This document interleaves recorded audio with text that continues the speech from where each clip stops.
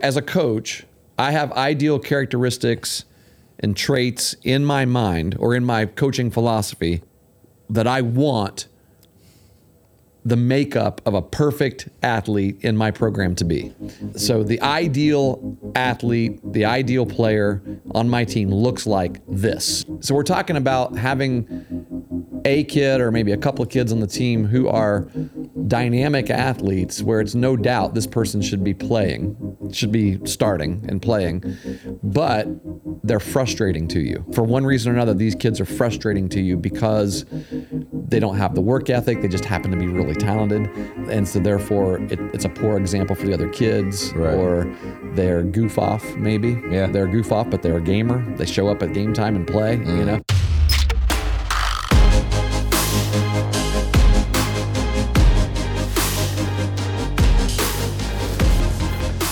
Welcome to the Coaching Life Podcast. My name is Pat Martin. I'm here with my good friend, Coach Chris Stewart. Coach, how you doing today on this Tuesday morning? Wide awake, doing well. Been up moving some furniture over here in campus. Yeah. I guess I shouldn't say that out on the recording. That's not necessarily supposed to do that. That's true. Yeah, although I was helping the people that were supposed to be doing it. So they were doing it. Heck, they moved right through that stuff, but they actually asked for some help because it's hard to. Let me ask you this: is that protocol in the high school ranks? Like, are you allowed to say hang your own whiteboard in your locker room or something like that as a coach, or are you supposed to get the maintenance people? I'm sure you have the same issues there. I would think so. Yeah. It depends on I guess it depends on what it is. Out on your field and stuff like that, and inside your dugouts, and you probably do whatever you want. But I'll bet if they're probably, I don't know. It's probably technically the same. It's supposed to be the same, but they turn a blind eye to a lot of that stuff. I wasn't supposed to spray anything on the field when I was at Athens. Oh, you weren't? Oh, there was one. Yeah, I got stuff confiscated. I got my pump sprayers confiscated, and it wasn't weed killer. It was clover killer, like clover and crabgrass, creeping Charlie killer and all that. Oh, I got out there. And I had actually, I knew this. I knew there's one guy back. They have to fill out those MSDS sheets and all that. For all the chemicals they've got. Well, there's one guy who was in charge of that. One of the union members was in charge of that, and he was the only one who took the proper tests, I guess, to be able to spray stuff. And he was the red tape. Yeah, and he enjoyed telling everybody that too. I said that he was the guy. Yeah, and so I said, well, I'll tell you what, we need this done. I said, if you got the chemicals, come do it. And he goes, well, I don't have the chemicals. And I said, oh, well, here, I'll send you some links and you can order them. Well, I don't have the budget. I'm not gonna be able to do it. I said, well, here's the thing, it needs to be done. I said, I want it to be done, so I'm willing to buy it myself. No, you can't. And so I tell you what, why? You're gonna because I wasn't allowed to spray. No, but that's the could buy it yourself though, right? Well, I could buy it, but it'd just be sitting there, And he didn't want. Here's the other thing. Well, this is funny. He said, I said, well, I tell you what, I'll buy it because I want to buy it, and you just come down and do it. Then he goes, nope, not doing it. I said, why? He goes, out of principle. Out of principle. He said, they won't give me the budget to buy what I need, and so I'm not going to do it. And I said, well, I tell you what, buddy, I'm going to do it because I want this field to be as good as it can be for these kids. It doesn't come back to you. It comes back to the kid. But those are the kinds of things. That's the kind of stress that you're just signed up for, right? Everyone thinks it's just about managing games, right? Oh my, yeah, exactly. Here's a little bit of behind the scenes. I went down and sprayed one Sunday evening, when I knew there wasn't going to be anybody on campus. So here I am, putting myself you out still there. might be liable for this. I'm probably liable for it. It was over 5 years ago, so that's probably. It was a different school. I don't care. They can forfeit games up there. But no, I came back to get my stuff because I was going to use some of it from my own yard. I bought the stuff, and so I came back to get my stuff out of the building. It was gone, and so I'm like, what in the world? And so the AD texted me. He said, hey, by the way, if you can't find your sprayers and your chemicals, they got confiscated by Dwight Schrute. I called him Dwight Schrute. If no one knows who Dwight Schrute is, you can Google that or just go on Peacock or Netflix and look up The Office. Watch The Office. And that's the guy I'm dealing with right here, right? So I called him. I said, I need you to bring my stuff back. I said, those are that's my personal property. And I said, I know how he felt about that. I said, he got the hint. So he brought him down, and I said, can we sit down and talk? So we went in the dugout and sat down and talked, because he brought him down, and as he was getting him out of his truck, he said, you know better. I told you shouldn't have had. I said, well, I tell you what, can we talk? Just like two men, two human beings. So we sat down and we talked. And while we're sitting there in the dugout, I kid you not, he pulls out a cigarette and lights it. And this is a rules guy, right? Like, he's got to play by the letter of the law rules. And I'm just letting him drag on that thing as we're talking. I said, look, man, I said, this is frustrating to me, because even though we had the chemicals available, you wouldn't do it. It has to get done.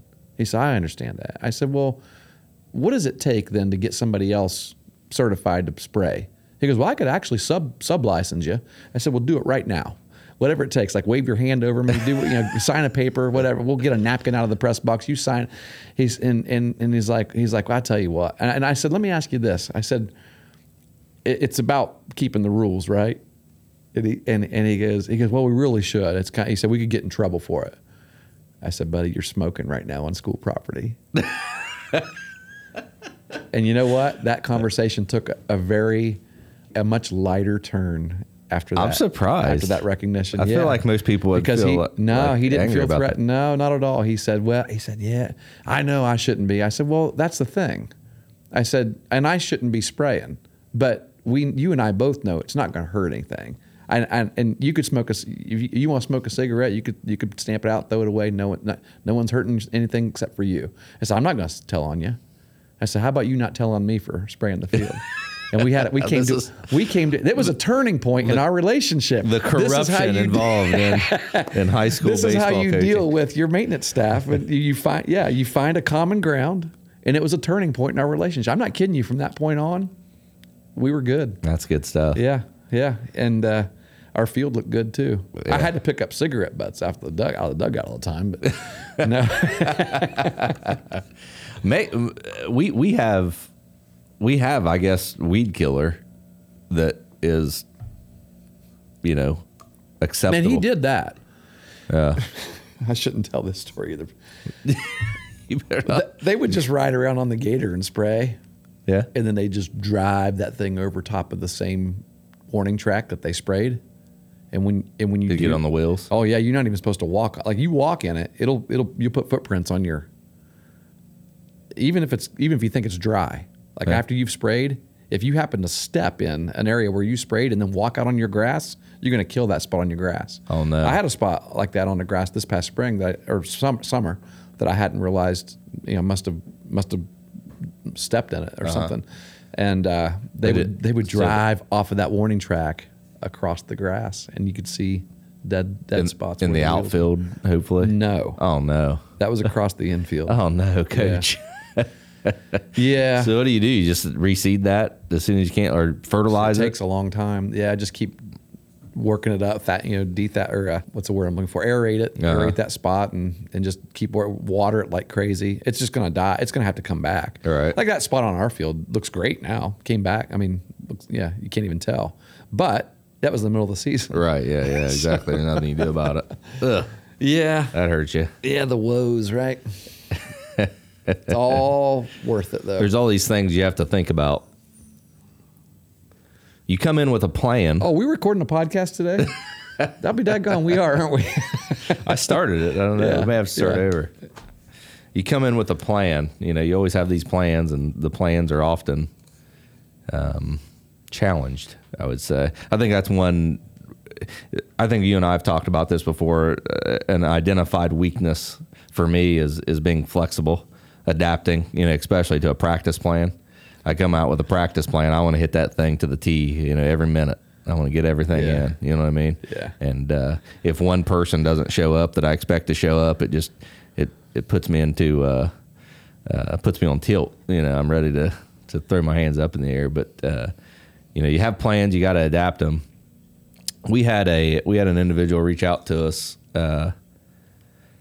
after our hustle episode, and wanted our 2 episodes ago. wanted to ask us what we thought about a certain scenario. We've talked about it when you were hired as the coach at Eastern, and we talked about it a couple weeks ago on my interview for after I was hired as a coach at Megs, about the type of player that the perfect the makeup of the perfect Eastern Eagle or the perfect Megs Marauder. And we said all these good words and put all these guidelines out for what would be important to them and how they'd behave and things like that. And the question was, what happens when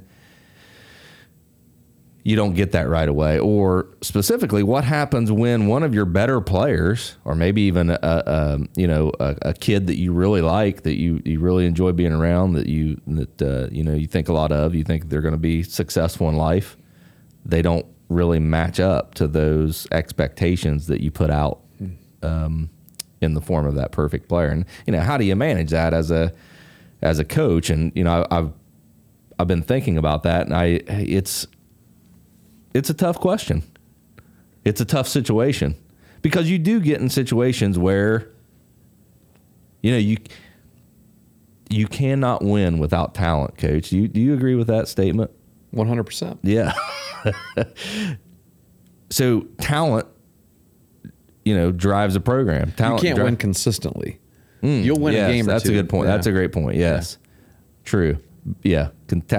Yes. Talent drives consistency. That's a great point. That's because the truth is, hard work beats talent when talent doesn't work hard.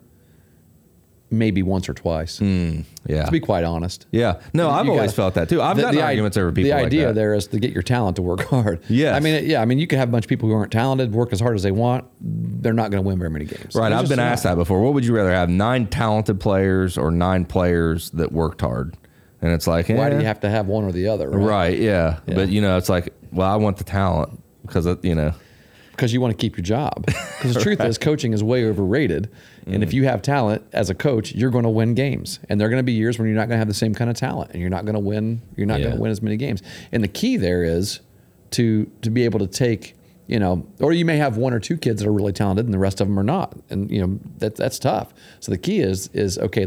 How can we help this kid? The kid that's really good, to elevate his teammates, right? Sure. Let's just pour into him leadership qualities that will help elevate his teammates.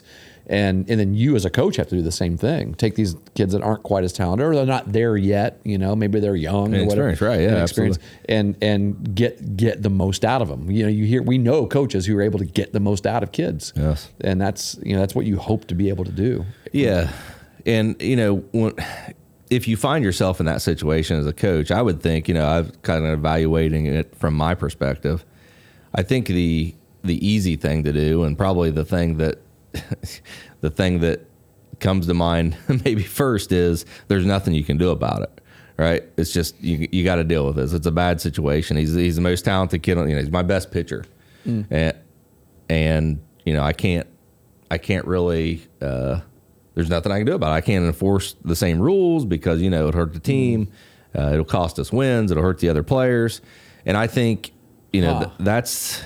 So let me go back to make sure that I am fully comprehending the question that we're answering today. Well, the question from a listener is, as a coach, I have ideal characteristics and traits in my mind or in my coaching philosophy, right, that I want the makeup of a perfect athlete in my program to be. Yep, keyword there. Okay. So the ideal athlete, the ideal player on my team looks like this. Yep. However, I have a team that's made up of some kids who you're rarely going to have. Let's be honest. You're rarely going to have a team. Well, hardly ever going to have a team filled with that ideal athlete because nobody's perfect. It doesn't exist, right? Right. Yeah. It's an ideal athlete, but you may have one come around. I mean, every now and then you got one. I had one last year that was pretty darn close to my ideal The way his work ethic, his talent, his leadership, his humility, everything. It was really, really. He's probably one of the best that I've had in that. I think what it comes down to is, those types of kids, those types of athletes have a group of the qualities, enough of the qualities that some of the qualities they don't have that aren't 100% there, they're masked, or they don't have a negative impact because of all the other stuff that they bring. Yeah. But sometimes you have kids that really have a lacking of a quality that stands out and that that everyone sees, and But he's a really good player, right? So he doesn't fit your. He doesn't necessarily fit your. So we're talking about having a kid or maybe a couple of kids on the team who are dynamic athletes, where it's no doubt this person should be starting and playing, but they're frustrating to you. Yes. For one reason or another, these kids are frustrating to you because they don't have the work ethic. They just happen to be really talented. They don't, and so therefore it's a poor example for the other kids, right. Or they're goof off, maybe. Yeah. They're a goof off, but they're a gamer. They show up at game time and play. Is that what we're trying to talk about? Yeah, I mean, today? it's a I'm the middleman here, but that's kind of what I'm thinking. Well, you looking at me like? Well, I've got two ideas. I've experienced that. I don't want to use names because I've been coaching. People, it's a chance people listen and know who I'm talking about. But it is frustrating. Yeah. I've had kids that I thought, man, there's a lot there. So what do you? Because let me give you an example that is different but kind of the same. When you, like in the NFL, I know the Browns did this with Joe Thomas. Joe Thomas was the left tackle for the Browns for 11 years. I think he's going to be a first ballot Hall of Famer. Great player. As he got older in his career, he didn't practice as much as the other guys.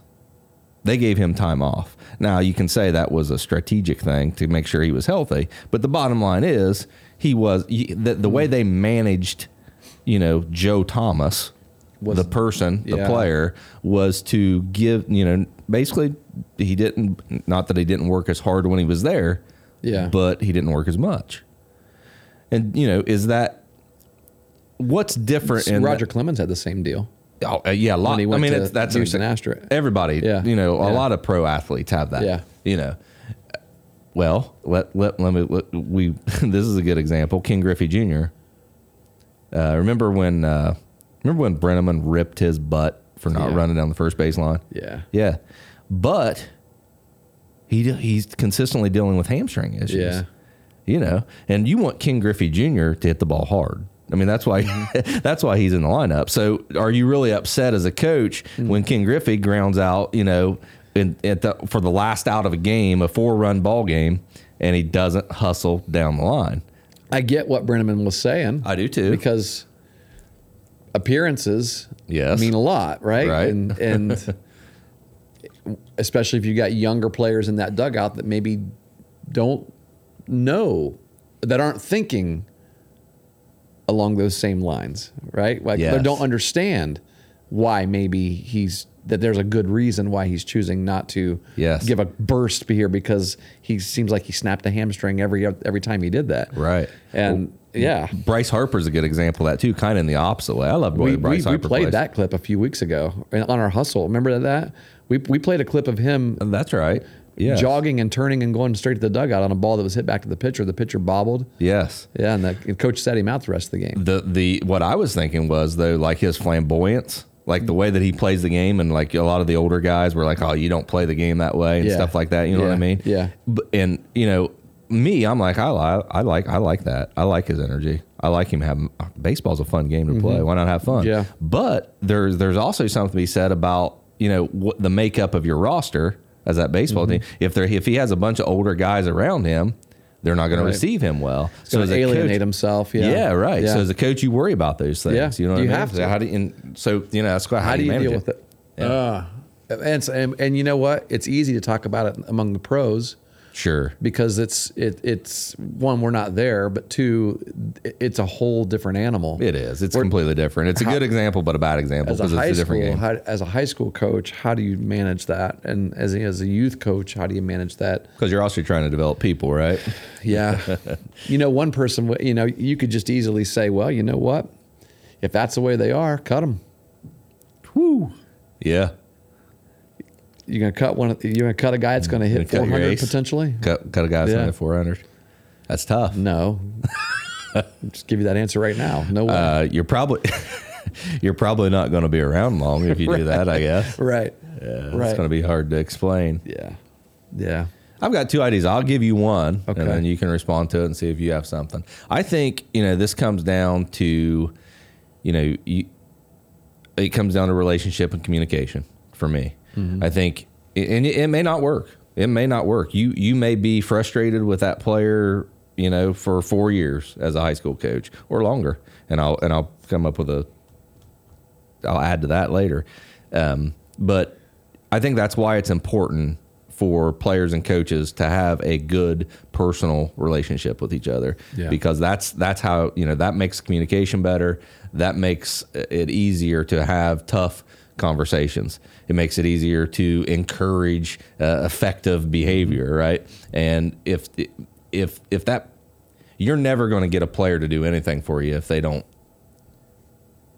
They're either going to have to be afraid of you or they're going to have to trust you. Yeah. Right. It's hard to make players afraid of you these days, I think. Yeah. The world the that we live in. coaches that try to do that, you always tend to see something coming up controversial. Yeah. On the Twitter feed or on, that this guy said this or did this, and because all it takes, if you're trying, yeah, you got an entire locker room of people, and all it takes is one whose feelings get hurt, and then you're ruined. Yeah, and these kids are friends. It's hard. Yeah, it is there's a different approach. There's a reason why coaches like Bill Parcells had to get out of the game. That was his style, right? And he just knew he couldn't.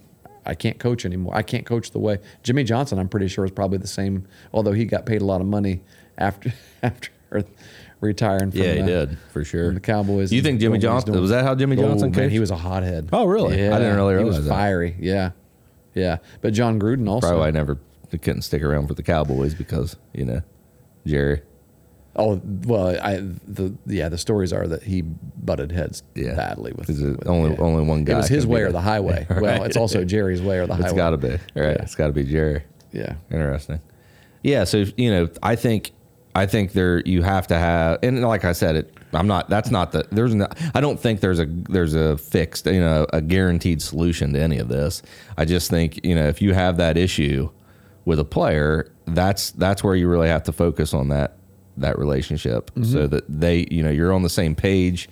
They trust you so that you can trust them. And, when it gets to that point, it's easier for them to understand and hear team messages. Yes. I need you to do this because of this. Yep.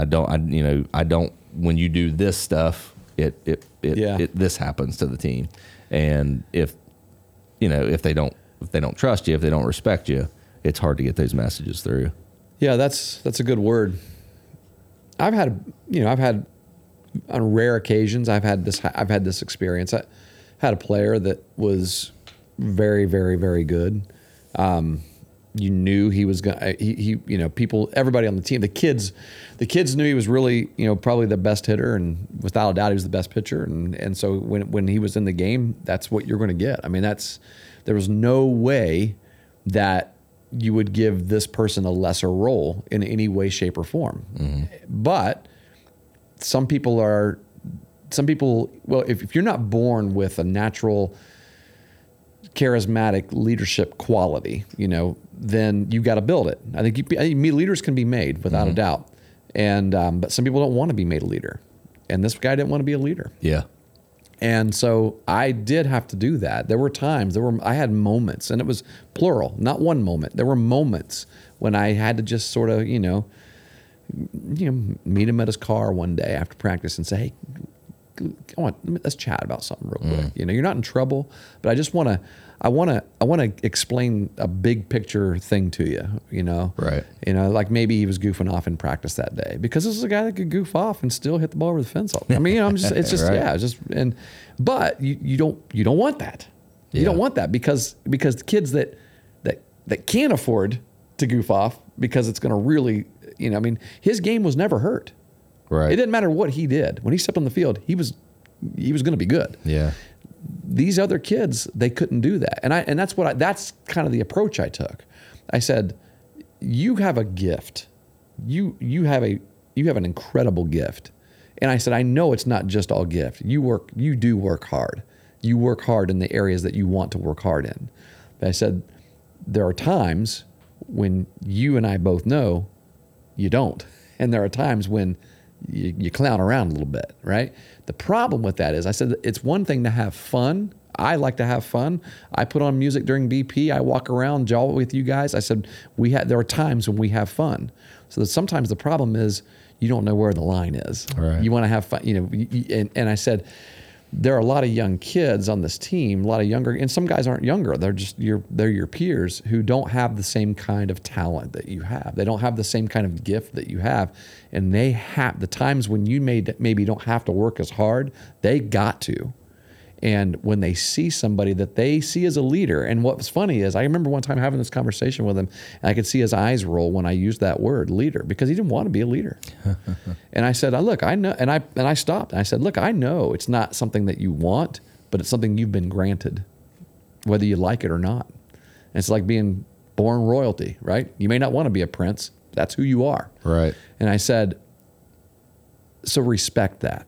I said, whether you want it or not, respect it. And I said, what I mean by that is just recognize that everything you do, there are eyes watching you, and you're a model for other people. Right. And I said, can we have a system where you and I, like, we can communicate without having to communicate this out loud? Like, you know, like I can, you know, when you're doing something that I think you should, you know, maybe change that behavior, I could kind of look at you and nod or whatever. And he was good with that. I mean, this is a guy that I knew since he was younger too, you know, a little kid. And so I was, that relationship was already there. And so I was able to have that kind of a conversation. But yeah, it was just, it was and that's a type of player that is frustrating because everybody has seen it. You've heard people say this before. Boy, I wish I could take the heart out of this guy over here who's maybe slow and fat and can't play and has no talent whatsoever. But man, he loves the game and he gives everything he's got.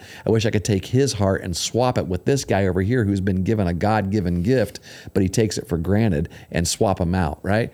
And that's what I did my whole high school career. Everybody has those kinds of players. I always wished. Oh, your coach was saying that about you. I wish I could take your heart and put it in this guy over there. Yeah, exactly. No. I was saying that about me. I wish I could have that guy's talent. Right. If I could have that guy's talent.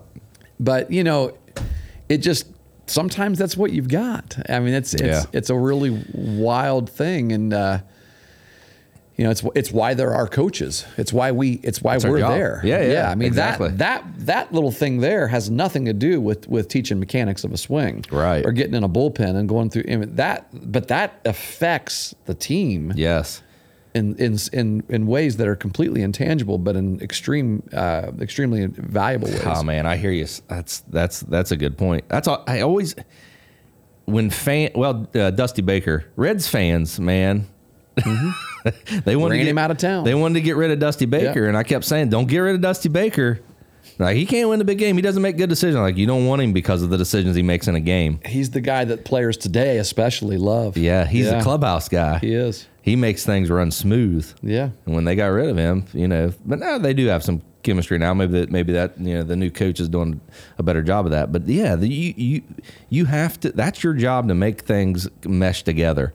And I was going to say, is there ever a moment where maybe you let that go because you're watching, you see a certain type of behavior out of a player, but it's not really impacting the rest of the team. Right. Hard to say, over the course of the season how it might. Yeah. Right. Because you got to expect that, a certain type of behavior will have a negative impact, regardless. And it's hard to leave that to chance. Yeah. But that's something you have to consider, because what you want, it's about the program more than necessarily. The reason you want a perfect player, the reason you have a player with all these certain attributes, all these certain qualities, is because you want you want that player to succeed. True, but you want the program to have a certain appearance as well. So if there's a leveling out of all these different attributes of all these different people, you can still get to where you're at. Yeah, you have to, but you got to be careful. You as a coach are always thinking on a program level. Yes, and your kids aren't always thinking, and your parents certainly aren't thinking that right. way. But you've got to find a way to help the kid think on the bigger picture of the program level as well, and take pride in that. Take pride in what they do because of that. And that's a harder thing to do today than it was years ago. I mean, why do you think? Well, there's just no pride in anybody's school anymore. Anyway, I mean, a lot of it's a community thing. Where I'll tell you what I think. I'll tell you something that really handicaps it, and that's the turnover. Ooh, I think coaching turnover. Yes, I think this is you get kids who have different sets of rules every other year. Yeah, and things like that. I think a coach, here's the thing, if you want to, and this was my second idea, if you want to make sure that the kids in your high school program have the qualities and attributes that you look for in the quote unquote perfect player for your program, you start developing that in youth ball. And so that's a coach's responsibility, I would say. But here's the flip side to that. As a school, as a district, you got to make sure the best that you can. I understand. Some people aren't right for the job, and sometimes you don't know that until 2 or 3 years into it, and you have to make a change. That's that's the way it is. But don't your goal, your mission should be, we want to hire a coach that's going to be there as long as possible. Yeah, because it's culture, and I think that impacts the parents. Because you say, parents aren't into that. Well, who's teaching them to be that way? You know what I mean? Who's talking to them about these types of things? Who's modeling these types of things for them? That's a culture, right? And it takes a long time to build. So it helps the parents, it helps the players, it helps your coaches coming up through, and it helps everything to know, one, for that coach and that program to interact with the community, with the youth, and two, for those kids that are T-ballers, to know that Coach Stewart's going to be my baseball coach when I get into high school. That's powerful. It is for a program. Yeah, and I think that's what I think. If there's any solution, that's the best route right there. It's difficult because you don't always get the opportunity. Right. It's a lot of extra work, but I think to me that makes it. This is the most logical direction to go.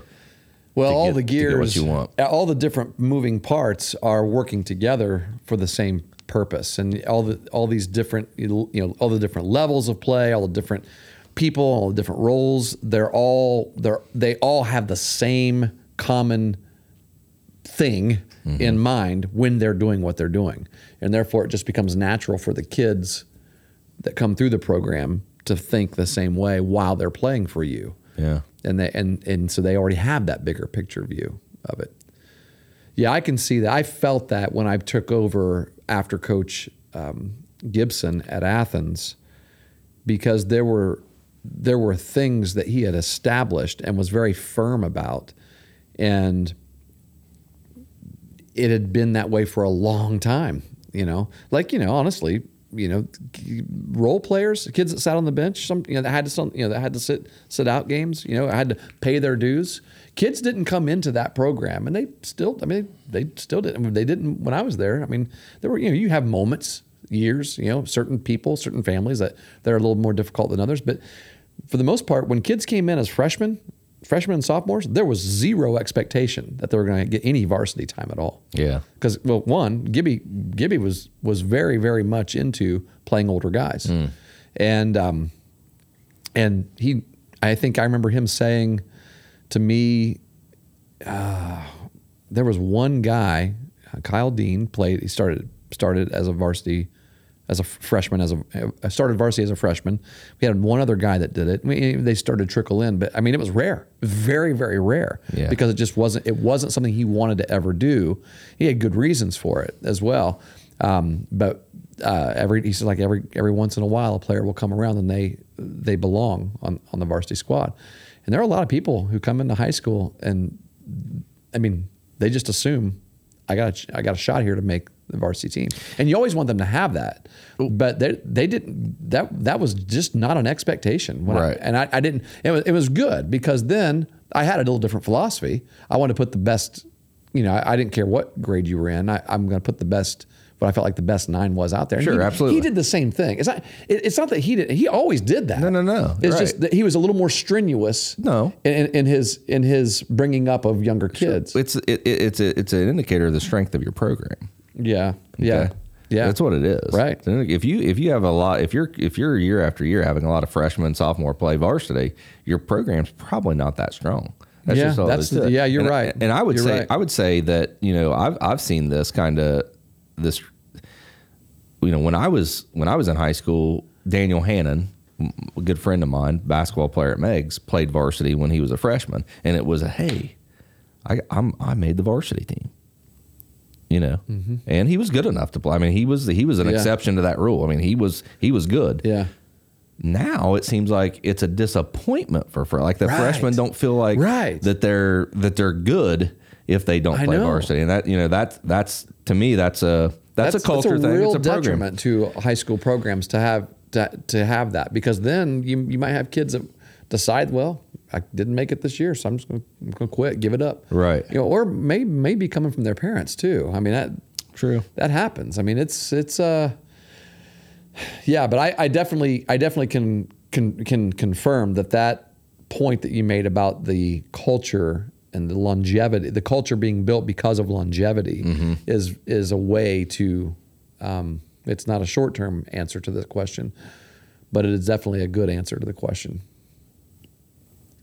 So Meigs, where you're at, just keep rolling it over. Don't think about getting rid of me. That's right. Oh, you had. I see you had another motive for giving that answer. I see. Yeah. I really think people would. I do. I think the people who do the hiring, they want. Yes, coaches to have longevity. They do. But they're also under. I mean, for some reason, people think that they can just go directly to the superintendent about anything that they want and complain about today. And too many school districts get that. They get, somebody gets chapped because their kid didn't start on a team, or it might be something silly like their uniform is a little bit different color because it's faded, and really dumb things. You forgot to give my kid his letter at the end of the school year last year, and so I'm now going to hold it against you. These are real examples that I remember over the years, right? It's our cancel culture. Oh my goodness, we can't disagree about anything. So what are we going to do about it? I want that coach fired. Right? Yes. I want that coach fired. Right. Yeah. Communication's key. It is. Communication's important. Yeah. I don't know. Do you have a protocol at Eastern, or did you have one at Athens in regards to issues like that? Did you talk about that? Like, hey, look, if there's an issue, a parent wants to talk to me, this is the protocol you should follow. Oh yeah. That's in the manual. That's in the team playbook. Yeah. Yeah. And I've actually changed my entire line of thinking on that. I used to have a really quick answer to that, and that was, I'll communicate everything through our athletes, and I expect them to be, responsible young men and communicate things to you accurately. And it's kind of me saying I don't want to have a relationship with parents, right? Yeah. And I'm certainly not going to talk with you about playing time. I'll talk to your kid about that, things like that. Well, that's probably still a rule, isn't it? That's still there. Not necessarily. You just don't. There's just no comparison talk, right? Exactly. Yeah. We can talk about playing time, but not what's he need to do to get more playing time. But I do everything I can to communicate with parents now, and to I won't say befriend, but not be a butthole. Not create a separation between coach and parent. I just don't think that works anymore. I don't think it's not valuable to your program. It's detrimental because you need these people to be good stakeholders involved volunteers, and they're your fans. Your parents are your biggest fans. I know we talk a lot about, we give parents a hard time on this podcast, but we couldn't do what we do without parents. We just couldn't. That's a fact. And so, yeah, and recognizing that, I just outline and say, look, I know that you're not going to agree with everything that I do, and as a coach, that we do as a staff, and a lot of it's going to have to do with the way we treat your child. Let's just get that out of the way right now. Right. We're not being fair to him for one reason or another because you feel like he should be playing a different position or whatever. Just get that out of the way. I know it's going to happen at some point. If it doesn't, then feel really blessed. You've got one of those kids who's just awesome. Right? Awesome one way or the other. He's really, really good, and so he's always where you think he should be, or he's not really very good at all, and everybody understands, yeah, he's a good bookkeeper, right? He's a good role player. He's doing what he should be doing. Right. But most of you are, at some point or another, you're going to disagree with me, and I get that. That's fine. Just make sure that you press pause for a moment and ask yourself, okay, have I been rooting for the entire team this year? Do I really care about the entire team? Mm-hmm. Do I care about because a lot of times the reason why we get upset is because we're thinking about this one person Sure. that lives with us, that we love very tenderly, and we're heartbroken when their hearts are breaking. I guess you're just asking them to trust that you have the best interest of the program in mind. Yep. And like there we talked really about, isn't much else you could say other than that. This is what's gonna happen. Yep. Just press pause. Don't call me up right away, mad. But we'll talk about things, and it's hard to trust without a relationship. Yeah. So if you break off that line of communication, it's hard to have a relationship without communication. So Right. if you break off that line of communication, that makes things like that difficult. So It does. yeah, I would agree with opening that up. It's I think you have to be willing to have conversations and be honest with each other. You know what I mean? yeah. Well, I think, and you asked, do I have a protocol for it? I think that's extremely important, is to up front let them know these are the you're not going to come up with an answer for every possible scenario that's going to happen throughout the year, but you can certainly predict some. I mean, so here's non-emergency protocol. Right. I mean, you have that for everything. We talked about one, earlier in the week about, kids missing practice for one reason or another. Yeah. Right. I mean, if you're missing practice because you're just skipping because you didn't feel like coming today, you're going to probably sit out the next game. You're not going to play. But if you're missing because you're injured, well, both kids are missing practice. Shouldn't they both sit out? Right? No. You going to punish a kid for being injured? If you don't spell that out before the beginning of the year, Right.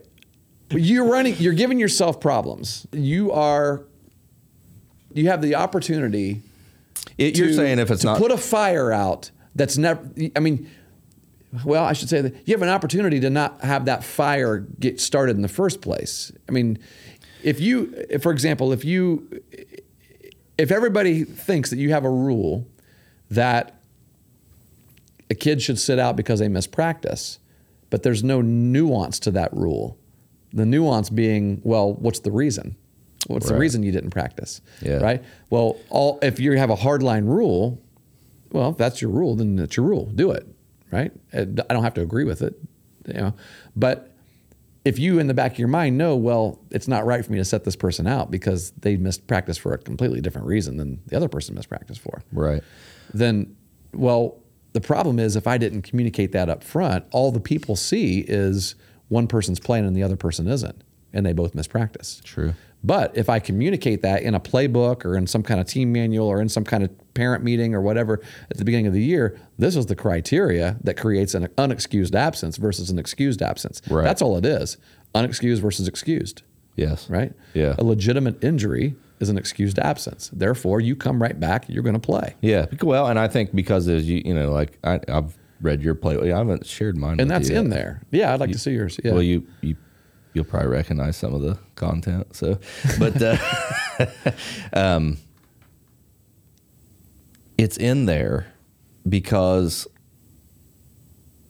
in these manuals, we spell out our our purpose and our objective and the way that we're going to go about doing things. And when you make decisions as a coach, what you should be able to do is go back into those guidelines and say, was this action that was taken in favor of these or in odds to, in opposition to these? Yeah. And I think that makes it a lot easier to determine, when it's necessary to take action. You're not going to be able to... Consistency is really, really important. Yeah. And if you have it outlined, it's easier for you to be consistent in in the decisions that you're making in those gray areas. Yeah, because you're not going to be, you can't when we're talking about these manuals, at least from my perspective, yours might be different. I don't outline every scenario I can think of. Like, if you miss practice for this reason, you're not going to play. If you miss it for this reason, you're not going to play. You can't do that. You know what I mean? But there's a principle behind it that everybody understands. Yeah. Like, why did you miss practice? Yeah. And how does that fit into the program expectation vision? is that you will be there. If you're healthy, you're going to come to practice, right? And you're going to work hard. Well, let me ask you this, Coach. What about an academic, reason? Reason. Yeah. Yeah, like maybe a kid is... also in the band or the choir, and they've got a concert tonight, maybe, and you've got a game tomorrow, and this is the night before a game, and you're practicing tonight, and they have to miss because they have a concert. Well, that's a little different. I think. You want to? No, I'm not setting that kid out. You're not going to set that kid out. Absolutely, I'm not either. But I mean, a concert it's a school event. It's an academic event, an extracurricular event. An extracurricular event. But if they're going to watch Bon Jovi, I'm setting their butts out. We're going to have that conversation early, though. I'm going to make sure they know that I support them doing other school extracurricular activities, and that is different than Bon Jovi, right? Sure, I mean, it seems it seems like it's common sense, but it's not common sense. It's not, to a lot of people, it's not common sense because we have things in those handbooks that say we're going to support our school. Right. And when I said academic, I was thinking like an academic banquet where they, were getting awarded for having a 4.0 or something like that. Oh, I've had kids leave games to go to the academic banquet before. And why? In the middle of the game. Shoot. What's important? I guarantee, I know that in your handbook, you talk about academics. Yeah. Part of a perfect Eastern Eagle is a player, is a straight A student that focuses on academics. Part of the vision, right? It's part of your. So there's no way I'm going to say no. You can't go to that. Yeah, I really. That was when. Oh man, I can't believe I'm going to admit this. This is going to take all my thunder. It's going to steal all my future power. People forget. You came to me one time and offered me a position, a coaching position, for the one time. This is the only time I remember. Which time was this? This is when you absolutely knew that I couldn't say yes, so you came and offered it to me. But it was a Legion position. No, you didn't know. I'm just kidding. It was a Legion position, or coaching position. You came back and were coaching a Legion team, and we had a conversation, and you left your Legion handbook with me. And I thought, wow, the very first one I made. Yeah. I thought this is a great idea. I love this. And over the years, I've seen different ones that you've made, and that's something that I've I've incorporated it into my new journey as a high school baseball coach. So and that's why, because I think it's so important to have these things up front. Now, here's my thing. I probably am missing some stuff in my book, in my playbook. We all are. But I'm going to, it's a living document, right? So year after year, it's going to change. It's going to be modified, and I'll try to, as best as I can, communicate. It's a form of communication. This is who we are. This is what we expect. This is what we're going to do. And, as we've talked about this whole time now, that's important for relationships. It's important for trust. It's important for getting the most out of your players, out of your fans, and out of your coaches. I really like it. Give you the credit for that, buddy. Thank you. You just brought up something that I completely forgot about. Okay. I thought that I asked you to be on my coaching staff twice and you turned me down. But that's actually only been that I completely forgot that I asked you about. It's 3. Every major coaching role that I've had as a head coach, I've asked you. So American Legion in 2004, Athens in 2013, Eastern 2020, 21. Yeah, it was January 21. 3 times, folks. Every time, every head coaching job I've gotten, I've invited Pat to be on my staff, and he's turned me down. What that? He said he was trying to have kids there the first time, right? So this was the excuse. No, I'm probably going to have kids soon. Well, then the second time it was, well, I got young kids. Okay, I can understand that one. But then the third time was just because he didn't want to wear green. I'm going to be really honest.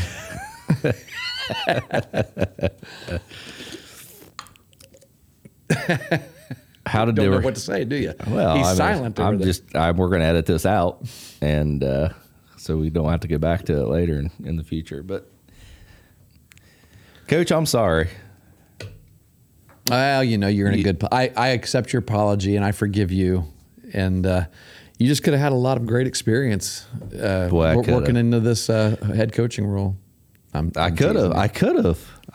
And that was. But you made for real. You made a choice that I will always, as much as we joke about it, I will always value choosing family over something. When you shouldn't do something, it's hard to say no. But the timing just wasn't ever there. It was really hard. It just wasn't there. Yeah. Yeah. And all this time, you think I'm serious every time I joke with you about it, don't you? I don't know. So what are we going to edit out? What do you want edited out? Just the whole conversation about, how many, because, I like to say you never have asked me. So. Sorry, I got the editing power. That's staying. So have we figured this out? Did we solve the problem? You have to ask the listener, whoever gave us this topic. But I think I don't know. It's not a clear answer. It's a hard answer because you got to play with that. You got to have that kid there. You've got to have those kinds of. You're always going to have those kinds of players usually. And just count your blessing in the fact that you have someone who is really good and he doesn't even know how good he could be, right? Unless I guess he is such a polarizing presence that he's hurting. If it's the team. a detriment to your team and your program, then you might have to make a difficult choice. Right. Yeah. Because at that point, he's not helping you. That talent really doesn't matter because it's taken away from everybody else. It's, it's not, bottom line is wins, I was, well, let's just say. It really is, yeah. If you win, it covers up a lot. You're much more likely to keep your job. That's just it. That's the bottom line. You may not be happy. True. Winning doesn't equal happiness. And you might not be developing people. Right. But if you win, it's easier. There's not as many complaints. Up a lot easier. Yeah. Because it's hard to complain about a team that wins. Yeah. Yeah, we've played some teams, and I remember playing some teams where you just look at, it's going to be tough for them to win. But there was something about these guys. They were a family. You could tell, Yeah. And I would rather win. I want to win, but I'd rather do both. I do. Yeah. You'd really rather do both. But you do. You walk away. I got a team in mind right now that I thought these guys they're having the time of their life out there in the field right now, and they know they're not going to win. And it's but I guess it just depends on your perspective on what's going on there. Yeah. There's a lot to say about that and the values of a program. Right. Because, what I'm thinking is that school district or that, they could easily say, man, why do we keep having this guy as a coach? We're not going to win, but the kids might absolutely love him. It's a hard thing. It is. It's a hard thing. That with teachers. Yeah. Teachers have been not necessarily let go, but not retained for certain reasons, Yeah. And it's just like, oh man, we're gonna regret that one. We're gonna miss that one. That's he or she's a valuable part of these kids' lives, and I've experienced that. I've experienced that as a student. Who's a valuable presence at the school district where you I got a bunch of people. Well, there's a lot. I'm sure you do. No, I mean I do too. I mean that's my alma mater. But I was telling somebody this. I was down there watching a basketball game last week, and the pep band played. Yeah. And Mr. Tony Dingus, who's been there since I was a student there. Absolutely. The only person right now did Coach Oliphant retired, didn't he? No, Coach Oliphant. Oh, Jim's still there. Jim Oliphant's still there. He's Mr. Oliphant, Coach Oliphant. Well, yeah. Well, his son is working in the athletic department too. Yep, he's assistant athletic director. Yep. And so I assume people call him Coach too. Do they? We call him. We just call him by his name. Call him all Coach. Yeah. Well, it's, when you forget names, it's easy, right? When you walk around these clinics, it's really easy. What's up, Coach? It's all. But no. So Coach. So because he and Tony were the only two there. When I went back and spoke a homecoming during that pep week or whatever a couple years ago, I made a point to point out that there were two teachers still teaching, two still in the faculty that were here when I was in school when I graduated in 1990, and then I had another one come and listen to the speech, who was actually my speech teacher, and I was still nervous when I saw her show up, thinking that she was grading me and critiquing me and everything. But man, I loved her. She was one of my favorites. And but no, I told the person sitting beside me, I told Dustin, I said, you know who they need? When this guy decides to retire, when Tony Dingus decides to retire, they need to build a statue out in front of that band room. He has done so much for that program. Let me tell you, that band is phenomenal every year. I went to the concert the other night. Yeah, and the senior, the high school band and the junior high band plays, and they've kind of went up and down over the years. A small band, smaller band. Sure, it's like athletics. You're going to have those years. Yeah, there's 40 sixth graders.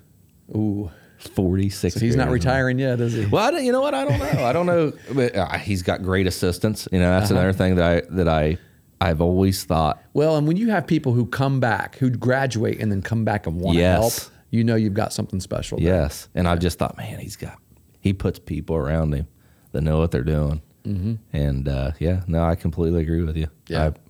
It's odd because I spent 4 years following chastity around my wife in high school in the band, and those band competitions are grueling.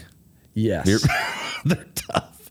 You stick around in the heat and the cold. I learned to leave her alone after that. I mean, let her have 24 hours or so after the old band competition. But I loved it. It's because intense. They were good. I mean, they're good now. They won grand champion. They had those moments where they would turn around and they'd start marching toward you and playing full on instrument, and your hair would stand up on your arm. Oh man. Yeah, I agree. I love watching. I was never involved in band, but man, I respect them and enjoy them. Oh, they're a huge part of a football game. Huge part of any sport that they come to. They're a huge part. That's the difference between you and I was involved with the band. Were you really? Yes. Yep. Did you play the flute? You say that. Well, you look like a flautist. In the 6th grade. The flutophone. I played the clarinet. That's close. It is. I played the clarinet in the 6th grade. Woodwind. I played a mean Mary Had a Little Lamb. Isn't that the first thing everybody learns how to play? I think that's the only thing I ever learned how to play. Those little recorders you play in grade school? Yeah. Learn how to play those. Clarinet. Jeez. Did it. You brought your wife up, and this reminds me of something. I purposefully waited until we got behind these microphones. Oh boy. To ask you this. Okay.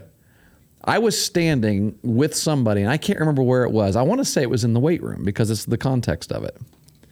And you'll know it was either Wes, it was either one of my assistant coaches, or it may have been Mr. Detweiler, it may have been Nick, Superintendent Eastern. Okay. Who did you do CrossFit with? Which one of those people? Wes Buckley or Nick? Maybe it wasn't either one of them. No, I didn't do CrossFit with I can't remember who it was, but anyway, whoever it was said, "Hey, you ever seen Pat's wife lift weights?" And I said, "No." I said, "In fact, I've had thousands of conversations with Pat, and not once, I don't think, has he mentioned his wife working out." I don't think that's true. And I said, "Well, what do you mean?" And I go, "Oh, she's a beast." He said, "I have seen her," and I thought it was CrossFit. I've seen maybe her Wes came for a little while. Coach I think Buckley it was came for a little while. We were in the weight room. I started late. I wasn't going, but Chastity 315 pounds. 325. 325? Buddy, she outlifts you. Wait a second. How do you? Are we talking squat or deadlift? Deadlift. That's good. Deadlift. That's good. Yeah. Yeah. She's strong. I understand now. I understand why you follow her around in malls all the time. She'll whoop your behind if you don't go with it. Well, you've got nothing to say. moving on. You're like, well, No, she does. It is what it Went and is. competed in those CrossFit games. Oh, she did the competition. Wow. Yep. Yep. That's great. Well, she enjoys it. They're getting back into it, doing some kind of make their own. They don't. There's not a CrossFit area locally, so they kind of get together. Her and her friends get together and do their kind of own thing. But you guys got a big enough garage. We do. Yeah, we don't have. I tell you, it's hard to do. We have steel weights. So it's hard. It's hard to do CrossFit with steel weights because you're dropping those things. Yeah. You need bumper plates. Mark Ripto says it's not a rep if you drop it. I know. I don't let our guys drop them. You put them down slow. Yeah. Do you have rubber? If we're doing multiple deads, right? So we're like, if you do a set of 5, I'll let them drop the last one. If they can get that 5th one up, I'll let them drop the last one. But do you have rubber weights? Yeah. All right. Well, as always, everybody, thank you for being part of our conversation. The Coaching Life podcast would not exist if we didn't think that there was, well, it actually would probably. We'd still talk. We just may not record it. We'd still talk about this stuff. We just wouldn't record it. Heck, we were doing it before we started recording it. So if there's 1 or 2 people listening throughout the week. People are listening over our shoulders and B-dubs. Yeah, that's so right. We just thought, hey. Eavesdropping, that's right. Why don't we start recording these? So. Yeah, thank you for listening. And it's 2 weeks out from Christmas, so Merry Christmas. Yeah, Merry Christmas. If you like the Coaching Life podcast, we did something really cool a couple years ago called the 12 Days of Coaching. And right about now would be a good time because what is it, December? Well, it's the 14th. So yesterday would have been a good day to start it. But go back and listen. It's just they're listed by day 1, 2, 3, 4. So we're recording on a day 2. Right now it would be leading up to Christmas. And they were just little 5-10 minute long, just sort of like brief thoughts. Yeah. On particular topics. And some of those topics might be really interesting to you. So, and they're really easy, they should be easy to listen to. They're short. Yeah. For all the people out there complaining about our long episodes. That's right. You might like those. I thought this episode would be about 30 minutes. I did too, but we got on a couple tangents there. Yeah. A couple things that you want me to edit out, but I'm not going to. Well, I hope everyone enjoyed the conversation and all the secrets that was relayed and all that stuff. So we still have another one. We'll save it though. The time that you passed out at work. I haven't told that story. Not on the recording. I didn't pass out.